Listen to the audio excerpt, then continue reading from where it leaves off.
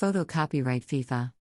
Following the initial decisions adopted by the FIFA Council and the UEFA Executive Committee, which envisaged the adoption of additional measures, FIFA and UEFA have decided together that all Russian teams, whether national representative teams or club teams, shall be suspended from participation in both FIFA and UEFA competitions until further notice.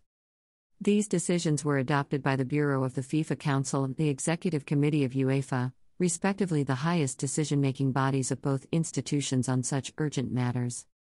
Football is fully united here and in full solidarity with all the people affected in Ukraine. Both presidents hope that the situation in Ukraine will improve significantly and rapidly so that football can again be a vector for unity and peace amongst people.